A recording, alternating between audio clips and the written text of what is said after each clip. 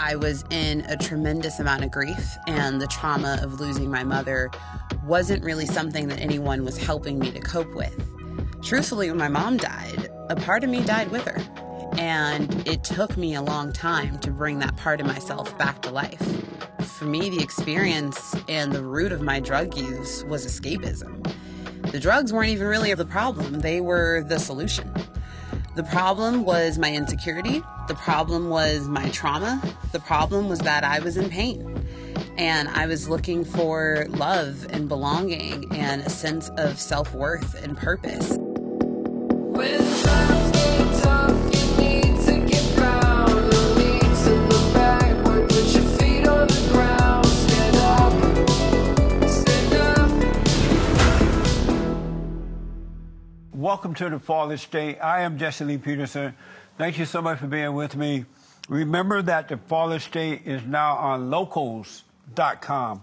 So click the link in the description to support our work. Also, you can help us by becoming a member of The Fallen State there on the YouTube channel. And I do appreciate it. I have with me Denayja Reese. Denayja Reese. She is a strategist, a writer, and the author of Don't Hurt Yourself, a memoir of healing through grief, trauma, and addiction. Yes, that's me. I'm so glad I said your name right. You did. I wanted to say Desiree. I'm glad I got it right. Welcome to the show. Too. Thank you. Thank you for inviting me. Very interesting book. You have dealt with some very interesting issues. So I really want to talk to you about them. Yeah. But let me add, do you believe that human beings are in a fallen state?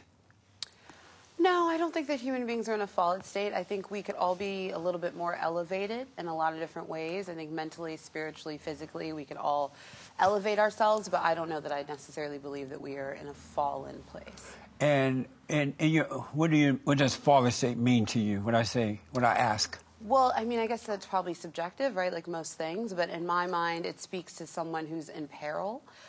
Or who might be down and needing to be lifted up, or perhaps too far gone and unable to be redeemed, which I absolutely don't believe. I think there's possibility for redemption, forgiveness for everyone. Have you noticed that human beings are evil? No, I think that most human beings are inherently good. I think that... Really? Yeah, I think a lot of the circumstances in life can force people into positions where they act outside of that, but I do very much believe that inherently people do want to do good and be good. And where's the proof that they are good and not evil? I don't know that I believe in evil, necessarily. Oh, really? I do think that there are very corrupt forces in the world. I think many of them might not be the things that people would think of when I say that, but I do think there is a lot of corruption in the world, but I don't think that those people, even who do corrupt things, are evil people. I think that they are acting from a place of scarcity and greed and other forms and forces. But isn't that driven by evil? No, that's just not something I personally believe in. I think, yeah. So you don't believe evil exists? I don't necessarily believe that evil exists. Do you believe good exists? Absolutely. And how can you have good but not evil? I don't think of things in such a binary way. I think that there's a lot of room for a middle ground, and I think if we start to put things on the side of good and evil, there's a lot of room to lose humanity, and that's terrifying to me because I think our humanity is our most precious thing. Really? And where does good come from? I think good comes from our hearts. I think it comes from God and what we're born with. I think it comes from the human kindness that exists in the world. I think it comes from love, which in my mind is the most important thing in the world. Love of yourself, of your family, your friends, your community, love of the world, and acting from love. I think that's where good comes from. So you do believe there's a God but not a devil? Yes. Really? Yeah. And why one but not the other? I think that God is the force that lives inside all of us. I think that God is the higher power, the universe, all of these things. I think that the devil is a tool that's been created to control people and to shame people, and I completely reject the idea of shame. I think shame is the antithesis to healing, which is so much of what my book is about, is releasing that shame so that you can learn to heal and come into a peace with yourself. Really? Yeah. One last question about evil for now. Do people do evil things? I don't know that I would call it that. I do think that people do things that are unkind, that are corrupt, again, that are driven by greed, capitalism, things like that. But I wouldn't call it evil personally. Are you a Christian? No, I don't identify as a Christian. Really? I don't. And what are you? When it comes to religion, what are you? I am a person who's very spiritual, who believes in God and who connects with God in many different ways. I pray. I prayed just today that we would have a good interview and have a great conversation with one another. I pray for my family and my friends. I, have a deep and meaningful relationship with God, but I don't necessarily identify as a Christian, and I don't really practice any sort of religion. Oh, I see. Have you ever been a Christian? No, I have not identified that way. Never your whole life? Your parent were that way or anything? Well, yes, my grandmother is a God-fearing, church-going woman. She goes to a wonderful church in Orange County, actually the largest black church in Orange County. I was raised in that church my whole life. I believe in many of the values that Christianity purports to uphold. I think that a lot of people who call themselves Christian don't necessarily behave in alignment with those values themselves, unfortunately. Amazing. So your book is called Don't Hurt Yourself, a memoir of healing through grief, trauma, and addiction. Mm-hmm. And I've seen at least a couple of your interviews or discussion about this. Yeah. So you went through a lot of trauma. I did. And what describe trauma for me? What does that mean?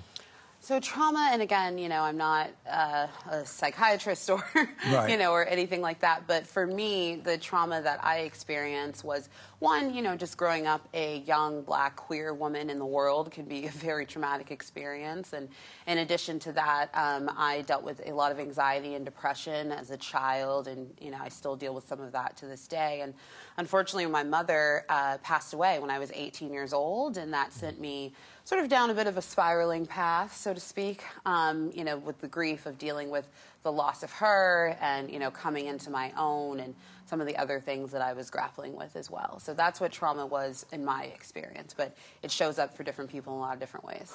And so is grief different than trauma? Yes, I do think of grief as being different. What is grief? Grief, it's that quote from that wonderful show, WandaVision. Grief is really just love with nowhere to go. I think I might be paraphrasing a bit, but that's really what grief is in my mind. It's when you love someone, you love something, or you get attached to something or someone, and then you lose them, or the perception of losing them, sometimes with actual death of, losing a person, but sometimes grief can be losing a job. I think in the pandemic, a lot of people experienced a lot of grief, again, not just of losing the people that we lost as a society, but also, again, losing jobs, experiences, homes, all of those things. So grief comes from a loss of something? Yes. Is it emotional? Do you feel pain? Do people feel pain? Grief pain? Absolutely. You haven't experienced grief, No. Jesse? No? Well, you're very lucky in that. But yeah, grief is very much an emotional pain, but it can also, again, show up in a lot of different ways physically. It can manifest in many different ways. And then trauma is a pain too, right?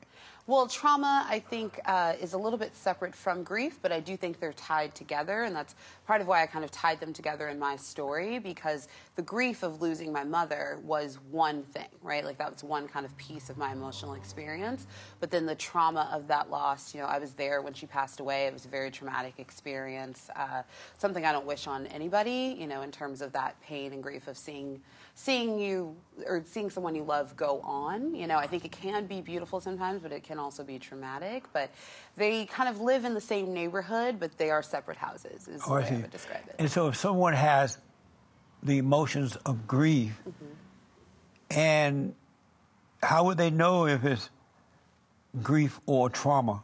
Would they have, from reading your book, they would know that it's because I lost a mama or something like that. It would be grief. Yeah. And then trauma is? I would say trauma is kind of what comes after, right? So, I see. For example, what was traumatic about losing my mother was that she was only 37 years old. And, you just don't expect, I'm 33 now. So if you came up to me and said, exactly, if you said you only got 4 years left, I'd say, what? And so it was shocking. And I think that was what made it traumatic, because I thought I would have my mother my whole life. It just sort of wasn't supposed to happen. So that's part of what was traumatic about it. Were you grieving over the loss for you or for her? Oh, that's a great question. Both, actually. I've experienced both. So it's been 15 years since she passed now. This year it'll be 15 years. And I've experienced both. I experienced the grief for myself of losing a mother, and not just, a mother. My mother was an incredible woman. She was smart, independent. She taught me a lot about art, music, culture, all of those things, and we were very close. But then later, as I got older, I have experienced a lot of grief for her, for the life that she didn't get to live. And I actually got caught up in that for a long time of wanting to do things so that I could almost have the life that she didn't have. And it took me a while to come to peace with Why that. have grief for her when she has no pain? Well, I mean, that's definitely a great perspective on it, that, death is sort of a freedom from pain. I Yeah. don't disagree with that. But, I wanted to see her live her life. She raised me from her being 18 years old until I was 18. So there was just a lot of adult life, traveling, more school, education I know she wanted to do, just life she didn't get to experience. And, I still feel sad that she didn't get to have even some of the experiences that I'm having as a young woman. Do you think that she would want you to have grief over her when she's not having none at all? I can't really speak to that because she's not If she was here. able to say, daughter, cut it out. I'm not in pain, I'm fine. Yeah. Do you know what I mean? Yeah, I know what you mean, but that's part of what is so upsetting about grief and what's so emotionally painful about grief Yeah. is that you almost wish that they could say, I'm okay. I know. You can go on, but we don't get that, unfortunately. So that's a lot of, I think, where the grief comes from, honestly. And so were you raised by your father and mother? I was raised by my mother primarily, but my father was, he was somewhat present. Were you close to him? I was not. I am not. And why not? You're still not close to him? I'm still not close to him. Wow, that must be empty feeling. I've made my peace with it. I definitely had some, issues with it. Again, like trauma, from growing up, without him being present for sure. But I am definitely not empty in any way. I'm very whole. I'm very well loved as well. So. You apologized to him for resenting him for not being there? No, I did not. Why not? Because I believe that I'm his child, and it was his responsibility to be a good father to me. And I understand that in a lot of ways he thought he was. But when I've tried to have many, respectful adult discussions with him as I've grown up and become a woman about the ways that he wasn't that sort of a father, he has not been super responsive. And, at a certain point, I just had to choose myself and stop engaging. So did you forgive him for that? Oh, yeah. You Long told time him? ago. Yeah. Yeah. And did you forgive your mother for turning you away from him? She didn't turn me away from him at all. She gave him many opportunities, gave us many opportunities to form a relationship. I just don't think it was really in the cards. Did you forgive her for the mistake she made with you before she expired? Yes, actually. All parents are imperfect. Yeah. She used to tell me that all the time. Before you came along, she would say this to me. Before you came along, I was an 18-year-old girl trying to figure it out, and then I was somebody's mother, and there was a lot I didn't know. And for anything, even before she passed, when I was young as 4, she would say, for anything that I'm not doing right, or, if you grow up later and you feel a way about anything, I'm here and I'm sorry. And that was also part of where the grief came from, because when I did come into those feelings as an adult woman of, these are the sort of issues with my upbringing or et cetera, she would have sat down with me and really had those conversations and, worked it through with me as a parent. So I was. And so before she expired, you told her, I'm sorry for resenting you? I didn't resent her then, I was just kind of living my life. I was 18 when she passed away, so Right. I was just, hanging out in the valley. Yeah. I Skateboarding understand. with my friends. So, in your book, your memoir, you mentioned that the San Fernando Valley is intentionally segregated. What do you mean by that?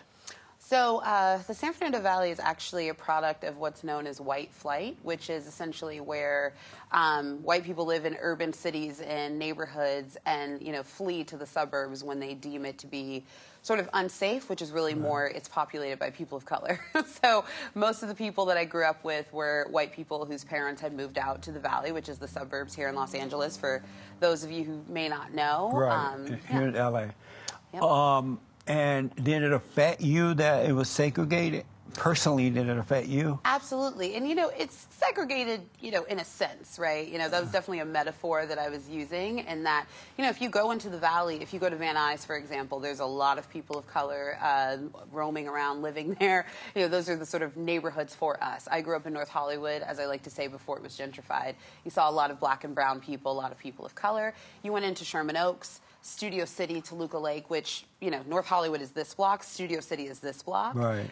Mostly white people over here, mostly black people, and brown people over here. So it was segregated, not literally. There weren't a colored in a white fountain or anything, but it was segregated in its own way. And yes, it affected me in that, it's hard to see yourself, and to see yourself in different kind of ways. And yeah, it definitely made me feel isolated and alone. Really? And so by white people living on one side, you living on another side, that made you feel... What? It made you feel... Isolated because... Isolated from what? From more affirming kind of people in my community and more people that I could connect with who were being supported in the ways that I was, because I went to magnet schools. So many of my classmates in these sort of magnet programs were not people who looked like me. And it was an odd sort of juxtaposition because I knew just as many talented, black and brown kids in my neighborhood, and they weren't being given the same access to those resources just because, that's usually how that works. So it was hard to look at that and not feel, isolated and Really? Disappointed with that, And when you would tell your mother, I guess your mother was still living at the time, right? Mm-hmm. Okay. When you would tell her, I feel so isolated by those white folks over there, what would she say about it?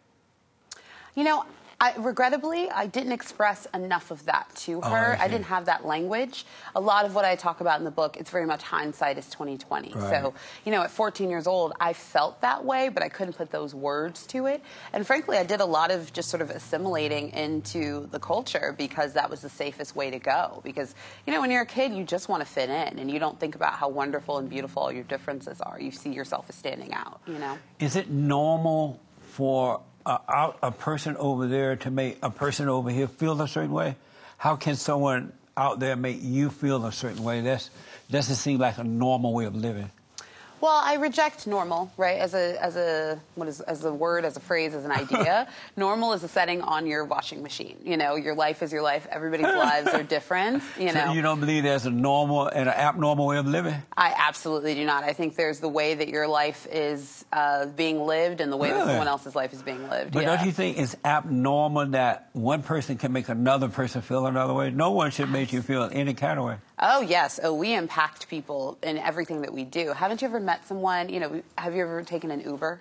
Do you ever take an Uber or Lyft? Have you ever had someone, one of your Uber drivers, say something to you that really impacted you? And you got out of the car and you were like, wow, I needed to hear that. That person didn't even know me, and somehow I needed to hear that. I think we can impact people whether we know it or not. I've had people say something super small to me that stuck with me forever and inspired me. People I don't even know sometimes. A celebrity will say something on TV and you're like, wow, that was inspiring. Or write a song, a film, and it touches you and touches your heart. And maybe that was their intention, but not specifically for you, I grew up on a plantation in Alabama. Wow. Under the Jim Crow laws. Actual segregation. Yeah, and I remember colors on the side, whites on the side, and all that. But black people were not so insecure that somebody over there can make them feel a certain way. They were independent. They fought for themselves, the blacks. They worked for themselves. They had family. So nobody can make them feel any kind of way. How come it's different now? I can't really speak to that because we're coming from different times in the world. And I will say, I don't know if that's necessarily true, because I think if that were true, we probably still would be under Jim Crow laws. I think obviously somebody felt away because, we marched and boycotted and did all of these things to end that particular regime, so. But that was a big mistake. The so-called civil rights movement was a setup put on by blacks to control blacks for power. Oh, wow. I don't know that I believe that. That was the worst thing that ever happened to the blacks in slavery or any other thing. Really? You believe that? I know that for a fact. You know that for a fact? For 100% fact, because prior to the so-called civil rights movement, black people were independent.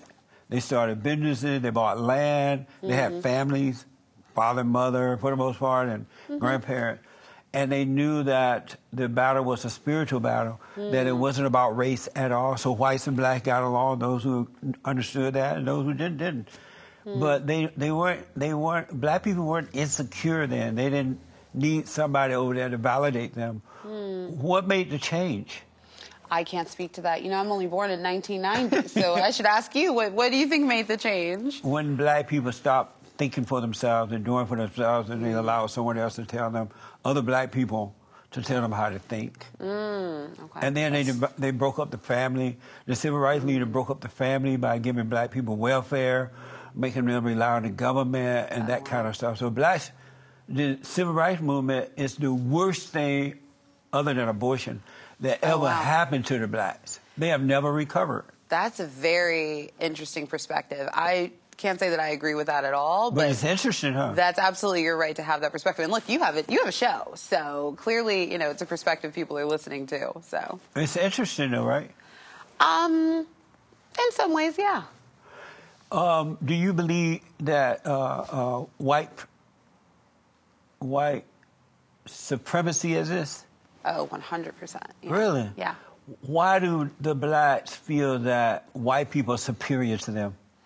I definitely can't speak to the perspective of all But why black do you people. feel that white people are superior to you? I definitely don't think that white people are superior to me. I don't think anybody is superior to anyone. But So I why do say think white? Oh, go ahead. White supremacy is also, it's not white superiority, right? It's white supremacy, which is a system in which the world is structured so that white people are given better opportunities economically, sociologically, are being, you know, treated better in our society, and that's undeniable and inarguable. And I've seen it trickle out globally. You know, white supremacy is a global issue where people who are lighter skinned are treated better and given better job opportunities and numerous things, many, many books, documentaries, you know, talks. That's not logical.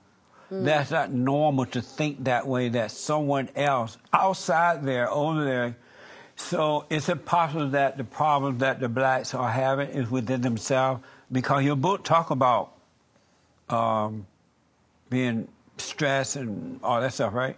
So is it possible that it's not that white people are superior to the blacks, it's just the problem with the blacks within each individual, but they want to examine that? It's better to blame someone else than to look at self? No, I mean, my book is all about self-examination. Yeah, I know your book is. I definitely don't believe... Oh, yeah, also, am I allowed to do, like, a... Oh, yeah, absolutely. We're definitely going to promote it, absolutely. Please do, please do. Oh, yeah. You know, my book is all about self-examination and introspection. I don't believe that anyone is superior to anyone. I think that society is structured in a way that elevates white people and upholds white supremacy. And, you know, I don't necessarily have to prove that to anyone. I definitely believe that and see it. I think a lot of other people do. And if you don't, that's completely okay. Is it possible you could be wrong, but that the problem's with you and it has nothing to do with white people? I don't think that that's true, no. It's amazing. It's really amazing to me that black people feel that white people are superior. It explains a lot, too. When I hear and see them protesting and talking about white supremacy, because if they didn't believe it, they wouldn't be saying it. So they do believe white people are superior. And that's why they beg for reparations, affirmative action. And I think you're conflating white supremacy, which is something that you've kind of applied to this conversation, and not necessarily anything that, I don't know that anyone, I mean, I'm sure some people believe it, but I don't know if that's necessarily the truth that I would You speak say to. in your book, white supremacy frame your self-image. Yes. And what do you mean by that? I mean that, you know, if you look in our culture, particularly as a woman, white women are, you know, championed more. They're seen as the beauty standard. You know, I am, in a lot of ways, the opposite of what is seen as beautiful in this country. And as a young woman, you know, discovering myself, developing my self-esteem, you know, looking for representation, I didn't often find it because of white supremacy. Because, wow. Yeah. Do the white women make you feel that way? Absolutely not. They don't make you feel that way on your own? I mean, I don't feel that way anymore because I've become very comfortable with myself as a grown woman. I'm speaking more about how I felt as a 12-year-old girl. But when you felt that way, did the white women make you feel that way? No. And so why do you blame them? It's not about then individual people. It's about a system and the way that our culture is presented. It's not necessarily about any individual person or even, you know, small group of people. It is a systemic global issue. And so your self-image then was the white woman better and prettier and better than me?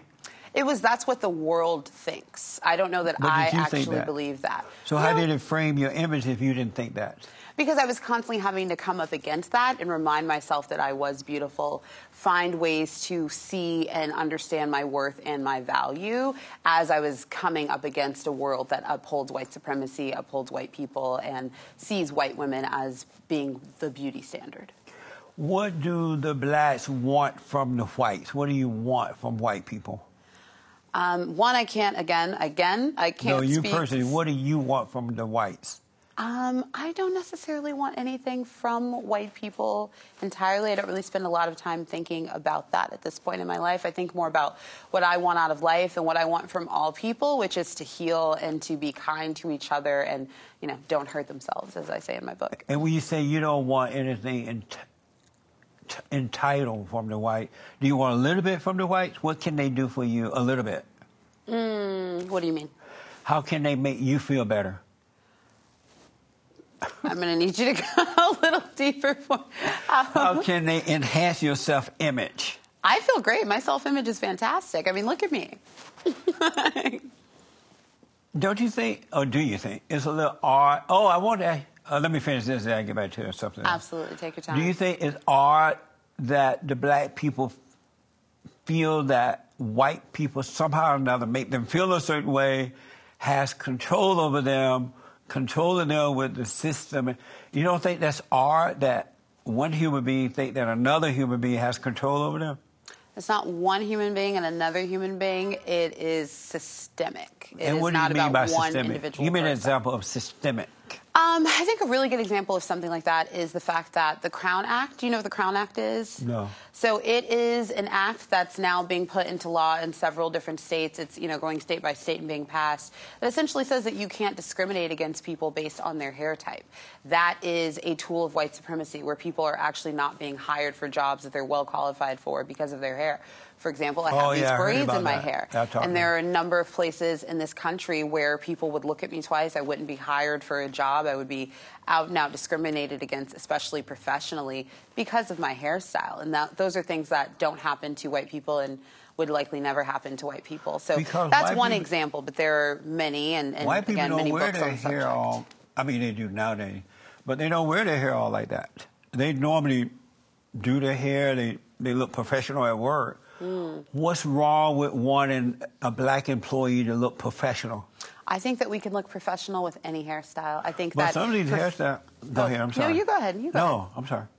You think what now? Oh, I was going to say, I think you can look professional with absolutely any hairstyle, and I think that professionalism is something that's made as a rule to uphold white supremacy. It's this idea of that the only thing that's professional is what white people are able to do with their hair, as opposed to what the many things that black people are able to do with ours. But you got to admit, since they passed the Crown, I know what you're talking about now.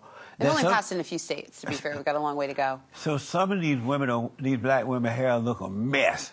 They don't comb it, it's just dry stuff up there. And they don't look like they just get out of bed, they wash their face, put on clothes. But their hair look a mess. Would you want someone working for you and they coming in with dry hair, just sitting up there and they haven't touched it? If you own a business, or would you want them coming in looking professional? I think that most black women I know who are in professional environments take great care with themselves and with their grooming. But not the hair, though. They don't seem to do anything about their hair. They absolutely do. Like your hair is neat. That's part of the issue, though, is that, we're being chastised and discriminated against for the way that our hair looks as it grows out of our heads. I don't know if you've ever worked in an office with, women of other backgrounds, but they come in with their hair wet, dripping wet, like they just got out of the shower. But that wouldn't look That's good not either. necessarily professional either. You're right, Right. but they're not being discriminated against when it comes time to be hired for a job. They're not being called into the office and saying, hey, your hair is dripping wet. It looks like you just got out of the shower. How do you know they're not? Because if it were happening to them, I promise you there would be laws being passed to stop it, because that's how white supremacy works. So if you own a business, you will be okay with your employee coming in just looking a mess in the head? What does that mean, a mess in the head? They comb their hair, it's dry, they didn't put oil on it or anything. You know their hair is dry? It look dry. Well, I mean, no offense, Jesse, but should we be taking your hair advice? I don't know if you're so experienced in the subject, right? Who said that? I said, I don't know if we should be taking your advice on hair. No offense. No, I know good. I know nice hair when I see it. You do? Yeah. Okay. And these women used in the good old days, when boys were boys and men were men. Black women used to be, I mean, just amazing from the head to the toe, right? Really? Because they combed their hair, they took a bath, they dressed nice, and they presented themselves well. And as a result, they did very well in life. That's gone now. Why? I can't, again, you're asking me about things before I was born. I can't tell you. I wish I could. But I feel like don't you an want old to go soul, back but to the good old days? I don't know what those days were. When black people were normal, you know, when they were not abnormal, but normal. They weren't marching and protesting, calling the white man white supremacy. They didn't believe that anyone was any better than them or less. Don't you want those kind of days back? I can't speak to that. You know, I was born in 1990. So if Yeah, that's your how you feel, generation's been lied to. I totally understand that. Our generation's been lied to about what? About slavery, about Jim Crow, and about What everything. are some of the lies we've been told? That white people kept you down, white people are supremacies to you, that white people made you feel a certain way, and all that kind of. That wasn't like that. They lied to you. Wow. Okay. You know what I mean? Interesting. I don't know what you mean, but I'm interested in your perspective. I want to ask you about living in the valley. It was segregated. Why would white people want to live with the blacks when the blacks are so violent and destructive? Because everywhere they go, they create a hood, a ghetto, right? And white people tend to want to have beautiful neighborhood, paint their house, and cut the grass. Why would they want to live with the blacks knowing that that's going to happen, devaluing the property and all that? Why would they want to live with the blacks knowing that that's going to happen? Oh, I definitely can't answer that question. I can't speak for all black people, and I certainly can't speak for white people, so I'm going to have to opt out of that one. No, but you said they were segregated in the valley, right, when you were living there. But why would they want to live in an environment where they know that the blacks are going to screw it up? Oh, I don't think that that's necessarily true. I think that black people enhance almost every environment we live in because we're incredible. They do what now? I said I think that black people tend to enhance every environment we are existing in because we are incredible and create culture and many beautiful things by just being ourselves. And how do you define enhance? How do you define enhance? I think, we bring ourselves, we bring our love, we bring our light the way that, I think many people can and have the capacity to. And so you don't see the mess that they bring with them, like crime, and they don't really take care of themselves, their neighborhoods very well. Do you see that happening? I can't really speak to that. I don't know that that's something I feel necessarily comfortable to offer any sort of perspective on. And why is that? I just don't feel comfortable doing that. But that's what love is to be honest about it so the blacks can get better. That's interesting. You agree with that? That's what your book is all about. You're trying to help them, right? That's not what my book is about. My book is about my experience navigating grief and trauma. It's a very personal memoir. It's my story. I am not an expert on anything except my journey, and that was what my book is about. That is what my book and my film, actually, which is available on YouTube. It's Don't Hurt Yourself. It's same title as the book. But isn't the intent is to help? The intent is to share my story, and I hope that people, one, see themselves in it, and I hope that in some way it does touch and inspire them. Do you believe, though, that by telling them the truth of why white people don't want to be around them, maybe they would, as individuals, take a look at themselves and go, right, you're right about that. Everywhere we move, we bring a mess with us. Nobody want to be around us like that. Then it'll start getting better because they have a knowledge within themselves, the blacks, that they're wrong, and white people don't want to be around them because of that, right? When they start working on themselves, if you told them the truth about it, that it's them and not the whites. I don't agree with that. But again, this is your show and that's your perspective. But And why don't you agree with that? There's a few different things in there that just don't resonate with me and how I feel, but ultimately, like what, for an example? that's not what like my book is about. So I'm not going to offer any sort of expertise or opinion on that. I think But if you that's how lived you through feel, all that's this. You sort know of about fair. this. I don't. Again, I've lived through Well, you living grief. through the I've real- lived through trauma. I've had issues with addiction. I've lived through a number of Yeah, things. I want to ask you about that, but let me it's ask not really this. about that. Let me ask this one other thing you said. You said that you mentioned black and brown. Mm-hmm. Are you referring to the Mexicans? I am referring to people who have brown skin, who don't identify as black, which is a very wide range I of see. people. Did you know that Mexicans don't like blacks? They don't want to be around them either. Really? Where does it say that? Everywhere. I interviewed them over in South Central Los Angeles. There's a battle going on between the blacks and the Mexicans because the Mexicans say that the blacks are too violent. They complain. They mess up the hood. Oh, wow. And so why do the blacks involve, when they're talking about the black issue, they always say black and brown, black and brown. When the Mexicans are like, oh, don't put us in there. Most people don't like black people now because they're always complaining and so violent. You've interviewed most people. Have you interviewed most people? A lot. You've interviewed a lot of people? What's your and I focus have group like? friends What are the of numbers? all races, and they all say the same thing. Oh, wow. That's interesting. You don't see that blacks and Mexicans don't like each other? I definitely would not say that. Again, I haven't done the extensive interviewing and research that you have, so I can't really speak to that. Really? So you don't see it or anything? Do you have to be an expert to see reality? I think reality is definitely subjective. I think everyone's reality is different. But do you have to be an expert to see reality?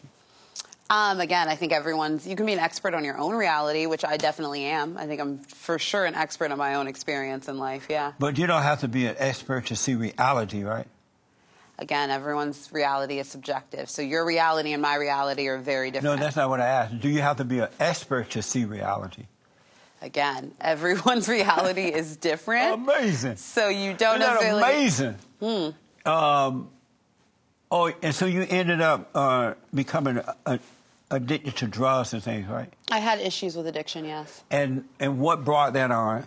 What was the reason? It was a for way that? of dealing with, well, rather not dealing with my grief. It was a way to sort of escape, having to actually sit down with myself and heal, which is what I later did, and that's what helped me overcome those issues when I was finally ready to get to a place and really deal with my grief head on instead of running away from it, which was a lot of what the issues with addiction were coming from, yeah. Yeah, people do use drugs as a means of escaping. Yes, they do. It's hard to look at themselves and take the pain and overcome. I do agree with that. But I'm telling you, that's the same thing that would happen with the blacks if they looked at themselves and stopped blaming white people or anyone.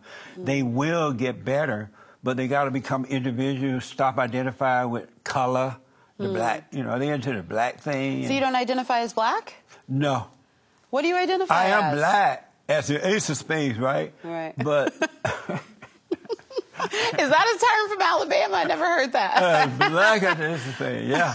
But that's not who I am. I'm not my mind. I'm not my body. I'm not emotions. Have you noticed that thoughts and emotions are evil? No, I don't know about that. Thoughts and emotions are evil? Yeah. I don't subscribe to that, for sure. And why not? Again, I don't really subscribe to the idea of evil, so I wouldn't necessarily put that, aligned with thoughts and emotions. And where do you create your own thoughts? No. Oh, my God, I wish I did. Where do they come from? I think they come from a lot of places, I think our thoughts are influenced by many things. I work in marketing and advertising and all of that, and a lot of the work that we do is influencing people's thoughts, The thoughts, when you have painful thoughts, where do they come from? I often think they come from pain, but the thing about painful thoughts, and I talk about this a lot in my book, is that you can reject them. You can say, I am not going to let this pain control me. Yes, I think this, and maybe in some ways it's true, but I'm going to choose to believe something differently. I speak a lot about positive affirmations, meditation, and really training your thoughts towards positivity. So you really don't, and I know it may be a little hard for you to talk about because, on TV, but you don't see that the blacks' problems are their own problems and no one else. It starts in the home because most black men and women, boys and girls, resent their mothers. The mothers turn them away from their fathers, and they become like what they hate. They take on the same evil spirit that's in their mother. I don't believe And that. You think that black mothers are evil? To the core. Oh, wow. Because that's where all the anger comes from. It started with the mother. She imposed her will on the kids. That's a lot of hurt and pain. What was your relationship with your mother like? Let me just tell you this. The mother turned the children away from the father and recreated the children her image, and then she played victim. Did your mother do that? She played. Let me just finish this. Okay. She played victim and pretend the father was the victimizer when it's really her. So the kids identify with the mother and turn away from the father and catch hell. It's in the home, but they're blaming the whites when it really starts in the home because the father's been screwed up by their mothers and they have not overcome their mothers, and they end up marrying women just like mama, and they can't deal with them. And then you go into the world, and the people who want to control you, like the so-called civil rights leaders and the experts, they tell you that it's racism, it's this, it's that, when it's really just hate that of the mother. That's why you have to forgive the mother so you can be better. Oh, I'm sorry. I touched the mic. You know what I mean? That's a lot of pain you must have gone through in your life. I can't imagine whatever happened with you and your mother or whatever you've witnessed or seen. You know, I'm very sorry for that. Have you noticed that the anger of the kids is that of the mother? That's what black people are mad about. They hate their mothers and they're yearning for their fathers.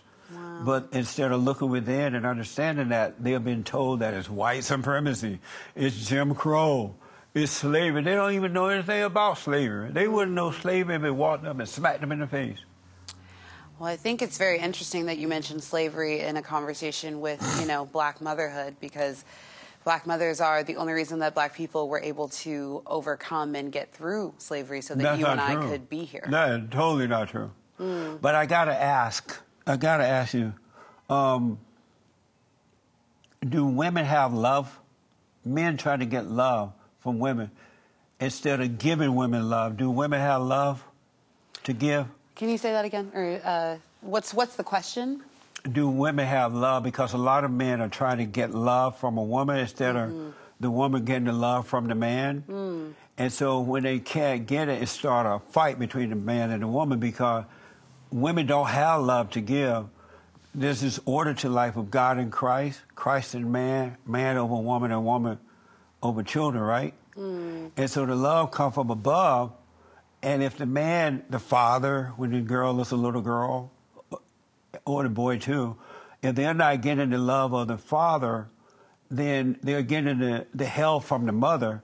And so they become angry and they pass the hell on to the children. Do women have love to give? I think everyone has love to give. It starts about with us women? loving ourselves. I think everyone has love to give. It's How just about about women? tapping into it and expressing it. How about women? Do women have love to give? Absolutely. And Everyone where do they has get love that? to give. Where do women get the love? If it's not coming from above, where do they get it from? Are you speaking to how they receive love or how they give love or both? Do women have... I know how they have to receive it. It has to come from the father, right? But I'm asking Love you... only has to come from the father? Right, because women don't have it. They receive it, but they don't have it to give. You don't think that women have love to give? Right. No woman has given you love, Jesse? If you notice that the love that they give, that the woman give, is passed down through them from the father to the children. Have you noticed that? So you think love only comes from our fathers? Yes. I don't agree with that, no. Why not? Because I think, again, love can come from anybody. Love can come from any source. I think my favorite form of love, and again, I talk about this in my book, is community, honestly. Everyone, men, women, people who identify, outside of that gender binary can give and do give love. And that love can be so healing and so restorative and, can be really, really precious. How does a community give love? Communities don't have love. Communities The love absolutely have love. It's in the person, not a place. Well, that's the thing with the community and with community love. Each person brings their love, their way of loving into the community, and love is formed within that community and transferred back and forth between everyone. And in what many is different love? Ways. It depends on, who you ask. For I'm me, asking you, what is it? What love is to me? No, yeah, what is love? What is love to me? No. What is it, period? What is love, period? Yeah. That's so definitive. I can't say what love is. I can say what love is to me. I can say how I express love, how I experience love, you know, how I've felt the most loved in my life, but I can't tell you what love is. What's love to you? Love is not hated. When you don't have anger, you have love. Anger is evil, and it's destroyed, and that's what happens with the children. The mother's angry, and anger is evil, and she passed that evil down What's to the she children. angry about? Her mother turned her away from her father. Or she might get involved with a weak man who don't know how to help her come out of that hell, but he goes into her hell with her. And women hate weak men. And What is a weak man? But most of all, it comes from it being passed on from the mother to the children. What's a weak man? A man that can't guide, a man that is not independent, that is not driven by what is right, but looking for something from the outside to make him feel good, and can't lead his woman in the right way to go. Okay. You agree with that? I cannot say that I agree with that, but and why not? You know, it's one. Why thing don't if you agree with believe that? Honestly, it just doesn't seem like a very sound belief that I would subscribe to. Really? So you don't believe that love is not hating? I don't necessarily think that that's true. I definitely don't think that hate is a good thing. I think that having hate in your heart can be very, very difficult. I think one of the most damaging forms of hate is actually self-hate, and you know, many people do unfortunately experience that for many reasons. But I don't necessarily think that hate and love. Again, I don't think it's such a binary way. But I don't think of love being here and hate being another. I think actually all emotions are kind of on a spectrum, and honestly, in a lot of ways, I think a lot of things come from love, whether people realize it or not. Sometimes you're angry because of love, actually. Really? Yeah. You think anger is love? No, I don't think anger is love. And no. how do you deal with your anger? How do I deal with my anger? Ooh, that's a good question. Meditation, yoga, prayer, creative expression. In my short film, there's a part in the film, so the film's in 5 parts, and one of them, which is the part that I think is Collision or something like that, where I sing a song. It's a punk rock song by a band called Bikini Kill. It's called Feels Blind, and that helped me to express a lot of my anger. The song is really about, you know, how a lot of the things in the world that are taught to us, especially about ourselves, aren't necessarily true. But it doesn't cause you to overcome anger. It gives you a false sense of feeling good while you're doing it, but when you're alone or someone it's about releasing says something. You know, anger is an emotion, and you have to let it move through you. And I think all the things I just listed that I do personally help me to get anger to move through me. So yes, it very much does resolve itself. You don't have to hold on to anger. You don't have to hold on to And what do you anything. do when it comes back? You know, it's something you have to continuously meet, right? It's like every emotion you have to meet. You have to meet love when it shows up. You have to meet anger when it shows up. You have to meet stress and anxiety when it shows up, depression. You have to meet it, and you have to move through it each time. Because, you know, amazing. Emotions always come back. Do you believe that you can have perfect peace on earth while you live? No, because Earth is not peaceful. But I think that we can find peace in our very small ways, in our moments. And that's why I think, again, meditation has been so restorative for me, because it's kind of grabbing those moments of peace where you can, when you can. And so do you have perfect peace? I don't have perfect peace, but I am able to find peace in but some not perfect moments. Peace. In some moments. In like a fleeting moment, it might feel perfect, but then, you know, the phone rings. And do you have anger? Yes, there are a lot of things I'm angry about. Amazing. And I think that anger can be fuel for change as individuals and as a community. Sometimes anger is what moves you forward. You still have to deal with it. You still have to work through it. You still have to not let it rule you. But it can move you forward. That's what you believe. I didn't say that. It's it causes nothing but trouble. But I got to ask, that's interesting. A lot of black women, I think I saw it either your book or your video, maybe the video, part of the video. You said that you were a strong black woman. I said that I was raised to be a strong black woman. I was raised to believe that that's, you know, what I was supposed to take on. I'm supposed to take on everybody's issues and problems and, you know, move everybody through and hold everybody up. Who taught you that? I think a lot of society puts that on. You know, again, a tool of white supremacy is the defeminization of black women. And so white people defeminization.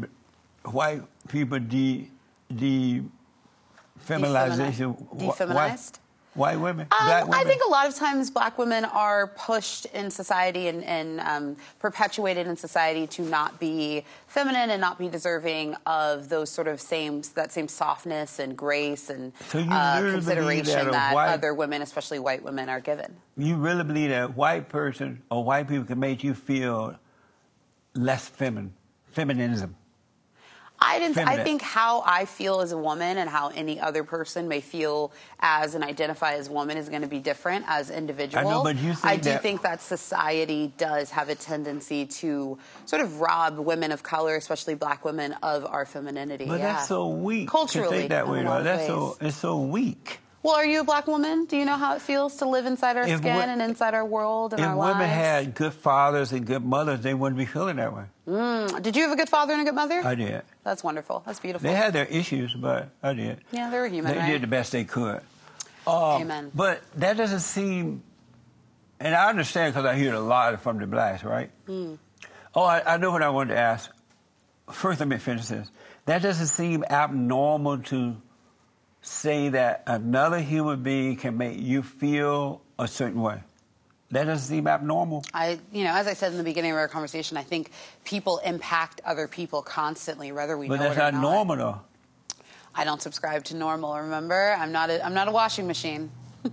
I mentioned earlier about how the whites don't want to be with the blacks for the most part because the blacks are so destructive and very angry. You do admit that the blacks are very angry, right?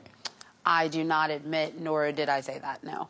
Well, are they very angry? I can't speak for all black people, so I don't know. But the ones you see out there robbing and stealing and killing and raping and carrying on. Oh, wow. Is that love or hate? I think a lot of people of different cultures commit those acts, unfortunately, and it's heartbreaking no matter what the color of the person is. Is it love or hate? It's definitely not love. Is it hate? Is it love or hate? Hate is what, love or hate? When they were doing those things to one another, is that love or hate? It definitely doesn't come from a place of love, but, I can't speak to what any person is thinking or feeling or experiencing when they commit those acts. And again, many people of many different cultures, colors, and backgrounds commit those acts. But then how do you know it doesn't come from a place of love? Oh, in my mind, those things don't come from a place of love. But again, that's my opinion, right? But since you haven't spoken to her about it, how do you know it's not coming from a place of love? I haven't spoken to anybody, so I don't know why anyone does anything. Oh, I wanted to tell you this about the blacks and their violence and destruction. They bring hoods into the nice hood, in a nice neighborhood. I lived in Indiana for 1 year. Okay. And went to school there in the 11th grade.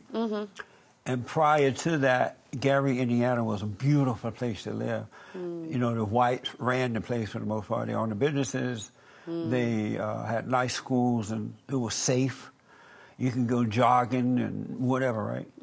And then, and my generation of blacks that moved there, they had jobs, they bought homes, and they were living decently too, took care of the neighborhood. And then all of a sudden, the blacks decided they want a black mayor. And so they elected a black mayor of Gary, Indiana. Interesting. And they had the election on Tuesday, and the very next day, the blacks went crazy. They were yelling, they were fighting, they were cursing, they were destroying. They were attacking white kids in the school, in the hallway. They were fighting with the Mexicans on the bus. And they destroyed Gary, Indiana. Really? Yeah, it became... Gary, Indiana no longer exists?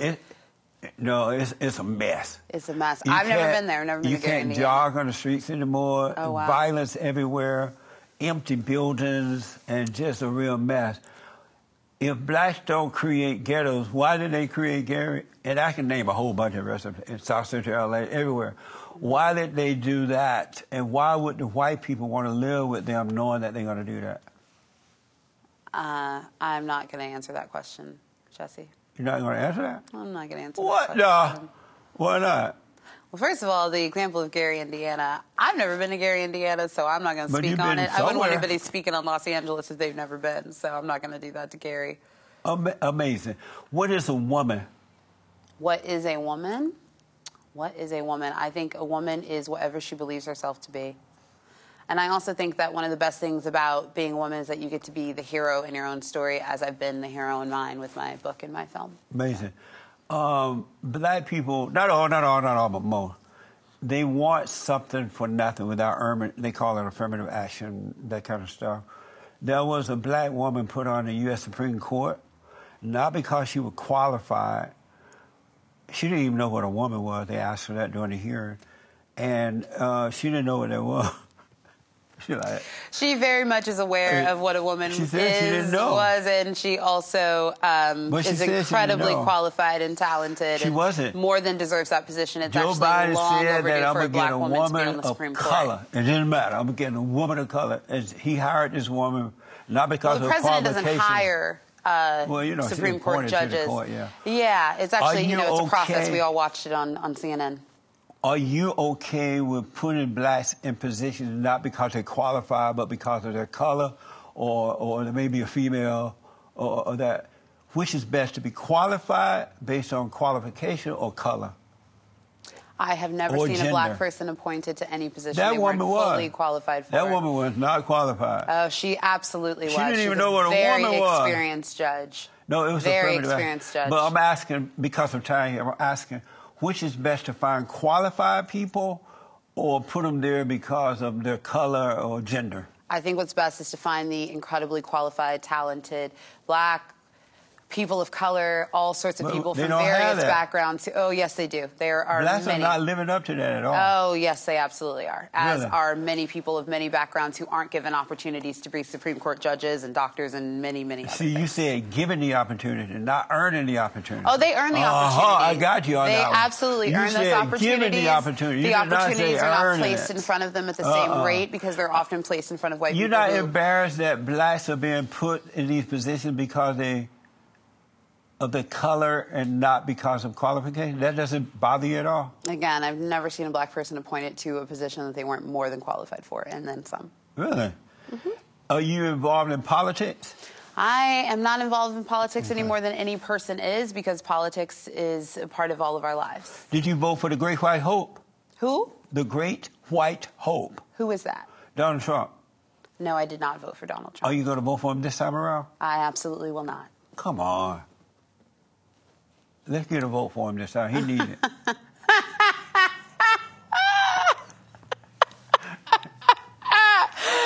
Are you recording this? I'm sorry. You got to turn your phone. I have to laugh. It's illegal for you to record. I have to laugh. I'm so sorry. I don't think she's recording. Yeah. We were told not to record. I don't think she's recording. So we have you on camera. You cannot record this. And you have recorded, huh? I just saw you recording. No. What's your name? Huh? What's your name? And so I'm telling you that you cannot be recording this. And why are you doing it? She was told not to record, and she's I just not saw her recording. She is not recording. She is probably on Instagram or something or other, as millennials tend to be. Are we almost? I don't know what time it is. Let me put you on the.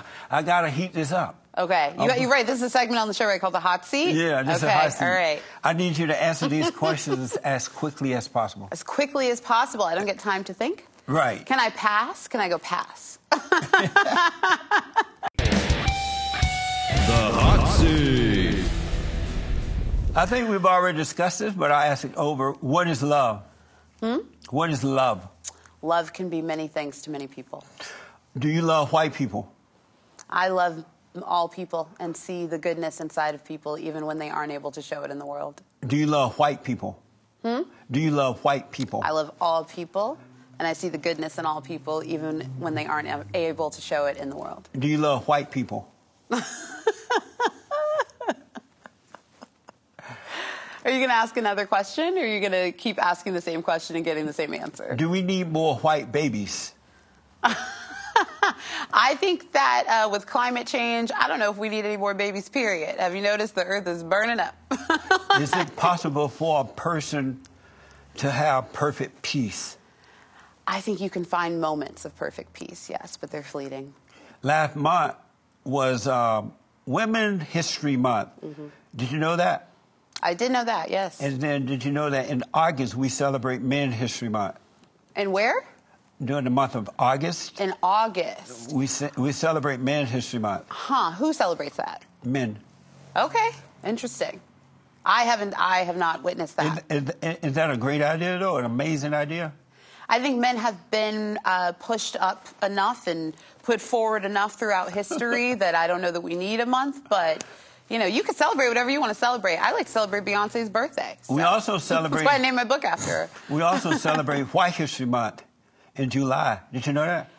No, I did not know that. This is 6th year coming up this July. The 6th year. So is that like you and your community here at the Fallen State? You celebrate White History Month? No, it's worldwide. It's worldwide. And it's amazing. Will you celebrate White History Month with us? I have never heard of that, so I can't say that I will be celebrating that. Does a bear shit in the woods? Where else is a bear gonna shit? Is the Earth flat or round? The Earth is round as far as I know, but you know, I'm not an astronomer, so. Are you okay with social media companies censoring conservatives? Huh? What is a conservative? You don't know what a conservative is? What is a conservative and in what ways are they being censored? Are you okay with social media censoring conservatives? Social companies and media. Well, social media companies are privately owned companies, and they can do whatever they want. And are you okay with that? It's not for me to sign off on it. Are you okay with it, though? I don't know that that's for me to say. If I'm okay with it or not, they're going to do what they want to do because they're privately held and owned companies. Is America the best country on this side of heaven? On this side of heaven? Yes. As in, like, you know, heaven's up there and we're down here? Is America the best country on this side of heaven? I think that no country is better than any other country.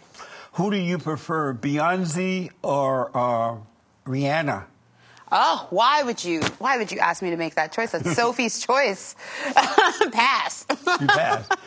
Did Big Mama Michelle Obama eat up all the ribs? Excuse me? Did Big Mama Michelle Obama eat up all the ribs? Where? Did she eat up all the ribs? I doubt that she's eaten all the ribs, and I don't know if I would refer to her as Big Mama Michelle. Will you be receiving any reparations? Oh, 100%. I'm actually, you know what? On Thursday, I think it's of this week, it might be next week, I have to check my calendar.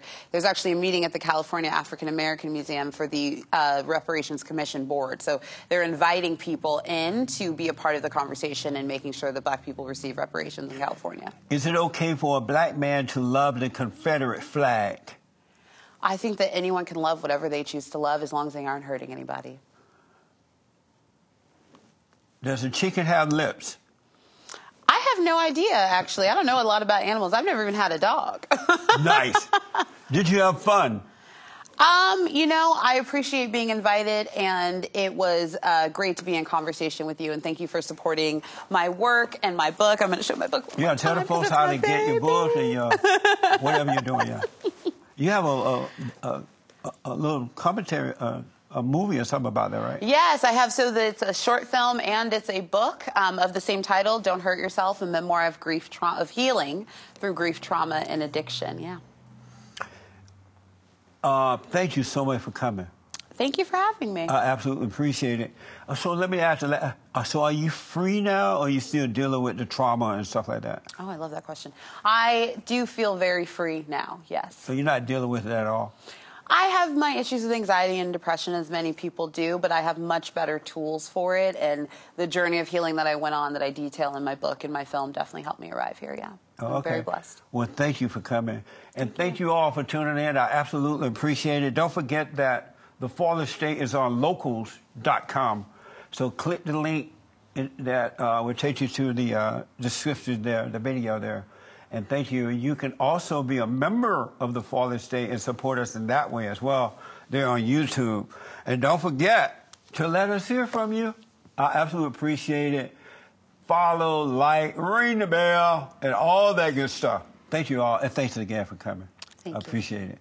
Amazing. Is that like your catchphrase, amazing? Yeah. I love it.